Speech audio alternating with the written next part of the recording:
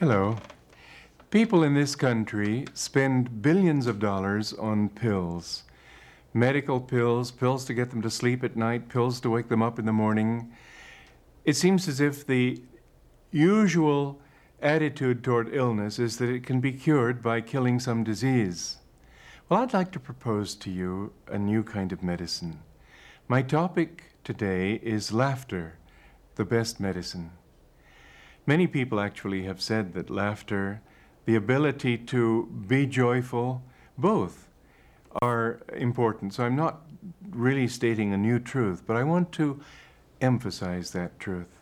Because so often when people talk philosophy and spiritual truths and all the things that we've been talking on these weekly shows, people tend to get very serious. I remember I went to Austin, Texas, and the reason I remember this experience particularly is that I was talking to a university group, and you'd think that these young people would be full of joy and laughter. And I told a joke, and everybody looked at me absolutely stunned. Here I was talking philosophy, and I told a joke. This wasn't done. And then I tried telling several more, and I tried to liven them up. And by the end of the talk, they were sort of smiling a little bit and then looking at each other to see if they'd done something wrong. When I came back a year later, then they laughed heartily. They'd somehow gotten used to the idea. But it seems so strange that people would feel that truth, and especially spiritual truth, has to be something solemn. Yogananda, Paramahansa Yogananda used to say that many people look upon religion as a funeral. They go to church as if they were attending a funeral. And he says the truth of it is that religion is really the funeral of all sorrows. That if you can learn it in the right way, not the hollow, sort of doleful, mournful look that so many preachers affect, but just if you get close to this divine self within you, you'll find that that is the source of all happiness. I never knew anybody who could make you laugh the way my spiritual teacher, Paramahansa Yogananda, did. He would sometimes tell a story. He had a Bengali accent. It was a little hard to understand him sometimes, and when he got going on his jokes, it was pretty hard to follow sometimes. Even at that, his laughter was so infectious that you just found yourself splitting your sides, laughing. Well, the thing is that when you laugh, somehow all your cells rejoice. The amount of energy that your body is filled with is increased in direct proportion to how much willingness you have. And when your will is low, when you don't have much energy, then you find that the body also tends to fall into illness. The way you think, your attitude toward life. I had an interesting experience a few years ago. I had an operation, and later the doctor said two things that were almost apparently mutually contradictory. One was, it was the worst case I ever saw. The second was, you recovered faster than anyone I ever saw. And how did that recovery take place after such a grave condition?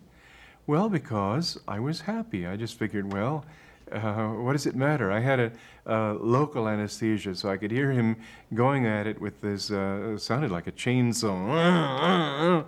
And I just thought, well, it's not my body. Let him do what he wants to. And so I was carrying on a discussion with somebody who was there and not paying any thought to it. And my attitude toward it was that, well, if it's got to happen, it's got to happen, so why care about it?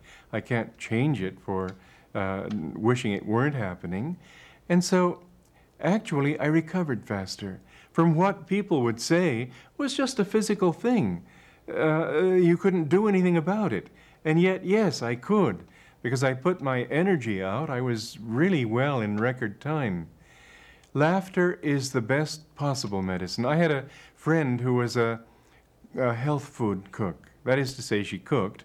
She wasn't a professional cook, but she cooked with a very sort of grim allegiance to all the principles of health foods. And the food she made was just as grim as that attitude. And I said to her one day, I said, look, the body has to feel joyful, otherwise it's not going to digest the food no matter how good it is for you. So you ought to make it taste good, for heaven's sake, even if you compromise a little bit with these high principles. If it tastes good, it's going to do a great deal more good for us. If it looks good, it's going to do a great deal more good for us. And it's the same thing with laughter. Now, the thing with laughter is that too often it isn't generous laughter.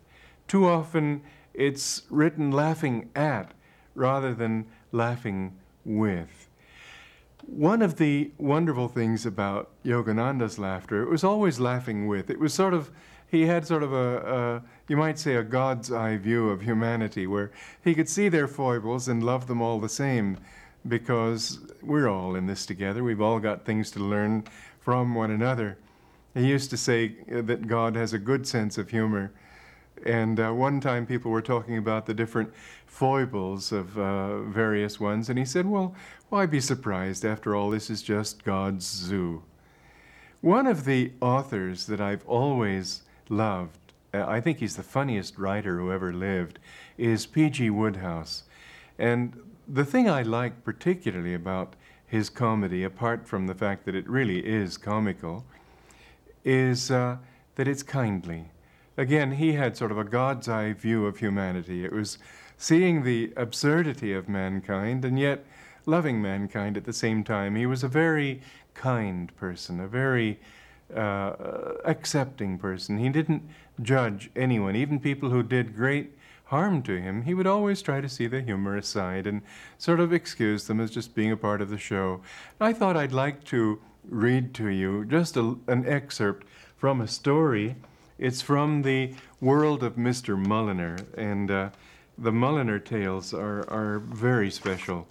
This one is called Archibald and the Masses, and I'm not going to read you much of this story, but it's one that has a short bit at the beginning that's funny in itself and complete in itself.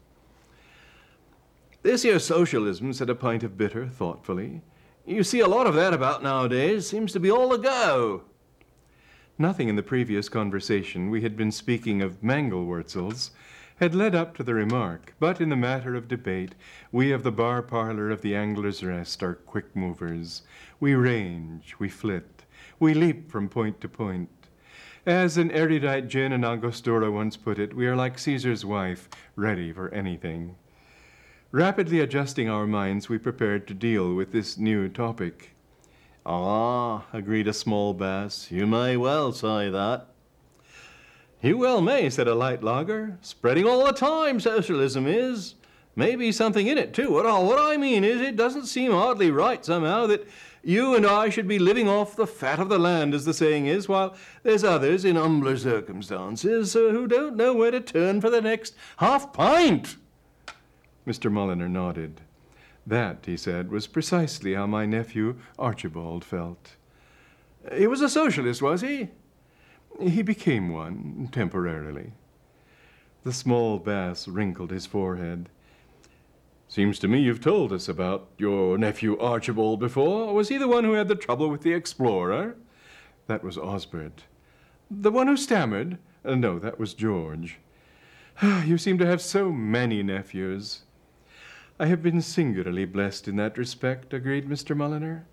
"But as regards Archibald, it may serve to recall him to you if I mention that he was generally considered to be London's leading exponent of the art of imitating a hen laying an egg." "Of course, yes. He got engaged to a girl named Aurelia Camerley." At the time when my story begins, he was still engaged to her, and possibly the happiest young man in the whole W1 postal district. But the storm clouds, I regret to say, were only just over the horizon. The tempest, which was so nearly to wreck the bark of love, had already begun to gather. "Few fashionable engagements," said Mr. Mulliner, "have ever started with fairer prospects of success than that of my nephew Archibald and Aurelia Camerley." Even cynical Mayfair had to admit that for once a really happy and enduring marriage appeared to be indicated.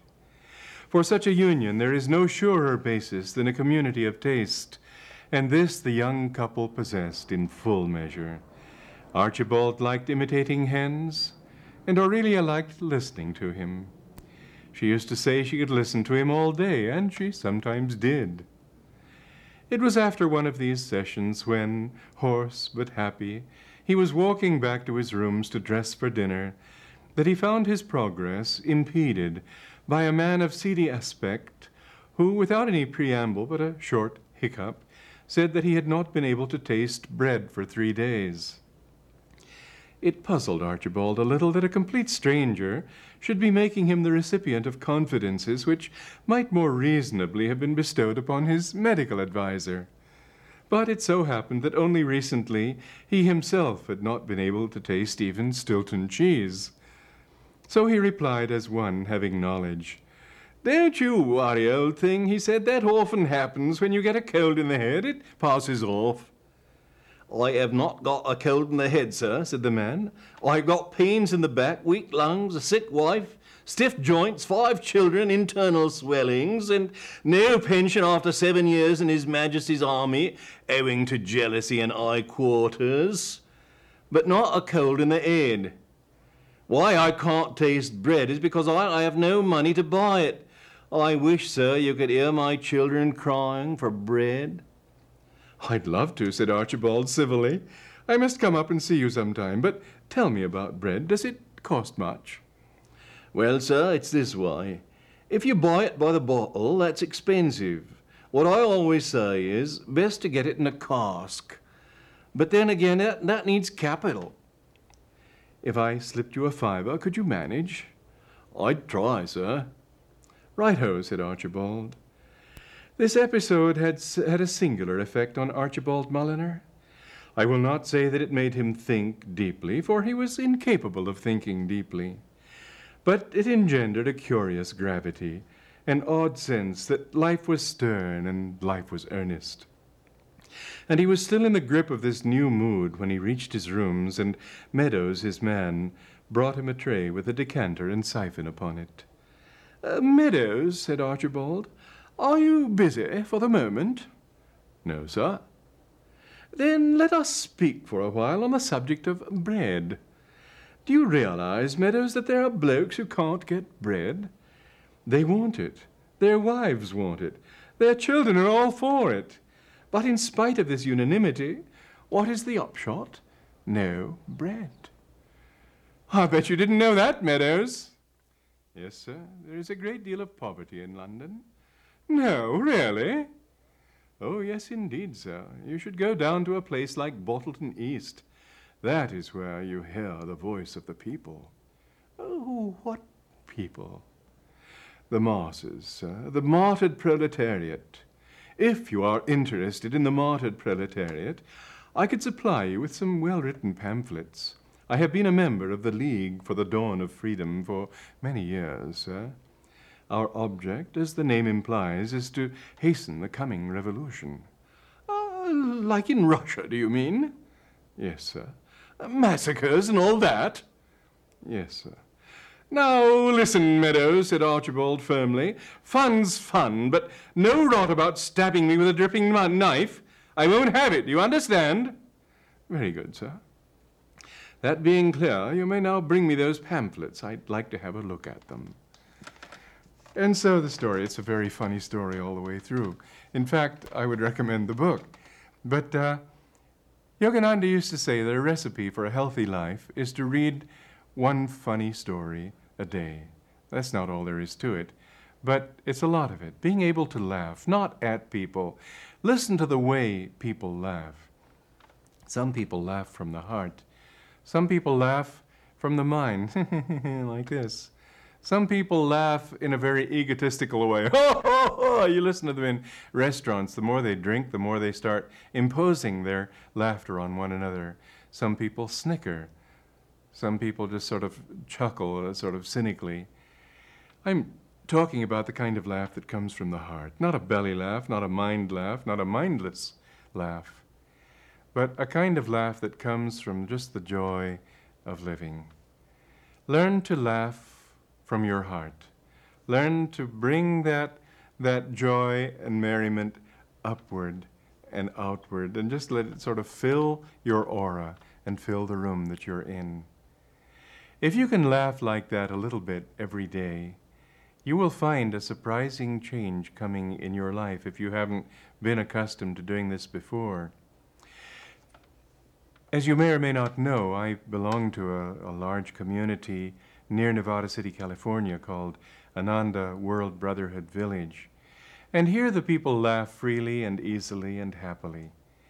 I took a slideshow of this community to Europe one time to help share what we did over here, and I remember the comments I received in Germany. It was interesting, but particularly in Germany.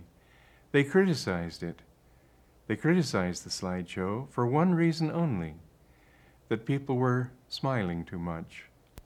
It couldn't be genuine. They couldn't be that happy. It had to be a put-on thing. It had to be that every time somebody took their photograph, somebody said cheese. But in fact, it wasn't so at all. Those pictures were taken very much sort of like on it with a candid camera. That's the way people should be able to live. Laughter isn't something you put on. Laughter is something that you need to understand within yourself, that you not merely have joy, you are joy. That comes from meditation. That comes from getting your own brain out of the way with all those restless thoughts, and comes from getting yourself so centered and calm within yourself that you see that center of calmness as if at your own heart's center. Be centered within yourself. You know, in the Indian scripture, the Bhagavad Gita, there's a very interesting statement made, one that's made as a rhetorical question because it's meant to be something obvious that anybody would accept. And within that cultural context, within that historical context, no doubt that was understood. What it said is, to the person without peace, how is happiness possible? Now you translate that into the context of our country today, and see how people equate happiness with excitement, laughter with sort of a hysteria almost. If you listen to people laughing in comedy shows and so on, you see that that kind of laughter is almost like the mind out of control. They don't believe that peace is the way to happiness. They believe that the more you can get the mind excited, that's why you look at the television and see them trying to attract you to something that they're claiming will make you happy. This, again, is a great delusion to think that anything is going to make you happy. It's a superstition to think that something inanimate can give you happiness. But watch them how they try to win you to this thought that this will make you happy. It's always with great excitement, jumping up and down, laughing like this and so on. When I talk of laughter, I talk of something more internal, something that comes from the calmness within, something that comes from having touched this inner joy. When you have that, wherever you go, you can share it with people. It's a lovely thing to walk down the streets of a city and see all those lonely, unhappy faces, and just sort of smile at a stranger. And often he'll sort of look like this, but sometimes he'll respond. Sometimes it'll be as if, oh, somebody's noticed me. They'll feel something from you. Live in that way all the time. You can take with you wherever you go a portable heaven or a portable hell. Yours is the choice. Why not choose the one you really want?